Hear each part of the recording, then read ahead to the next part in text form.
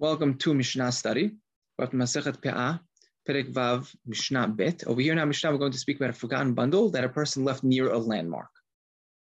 Right? So he forgot something. He forgot this big bundle. He left it. He forgot it by somewhere important. And is that considered shicha or not considered shicha? Ha'omer shu samuch lagapav v'lagadish v'labaka v'lakelim ushchaho. Bet Shammai omrim eno shicha. Bet Hillel omrim shicha. So if a person had a bundle and he left it near the kapah, right? The kapah is, over here we have a sha'ar miguleh, but Rambam is really more like a doorpost. Delet shel makom mukaf, right, is a better translation. And Rambam learns it from Nehemiah, ve'yagifu edilatot, it's like a doorway. Or he left it near the gadish, right, which is a pile of omarim, a pile of bundles. Or he left it less the bakar, right, the actual cattle. Or he left it near the kelim, these tools that he would use for plowing, right? All those, and he forgot it there. Bet Shammai says it's not shicha. He's allowed to go back and retrieve it. And Bet Hillel says it's considered shicha. You have to leave it for the ani.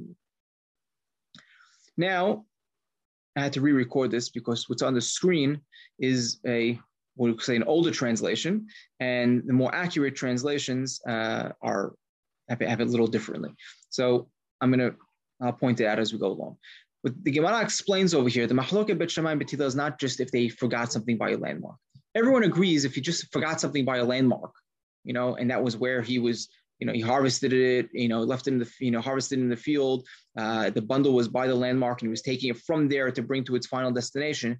Everyone would agree that is considered shicha. You forgot it.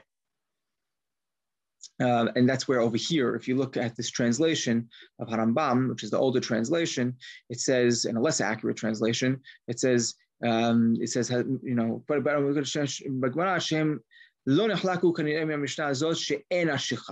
that's incorrect. It should have said, that it is shicha. Everyone agrees, even Bet Shammai agree that this is considered something forgotten, if you just forgot it by the landmark. When are they arguing, Bet Hillel and Bet Shammai? If they were taking it, the person was taking it from his field and he was taking it to his final destination. He was taking it from his field to the threshing floor. And on the way, he decided to put it down near one of these landmarks. So he originally picked it up. He didn't forget it in the field, but he put it down for a moment by one of these landmarks. Then he forgot it. And then, is that considered shicha or not? So over here, Bet Shammai says, no, because he picked it up once, from the beginning, that's not considered shicha.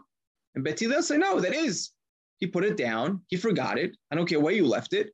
That's considered shicha. And that's the explanation of this Mishnah.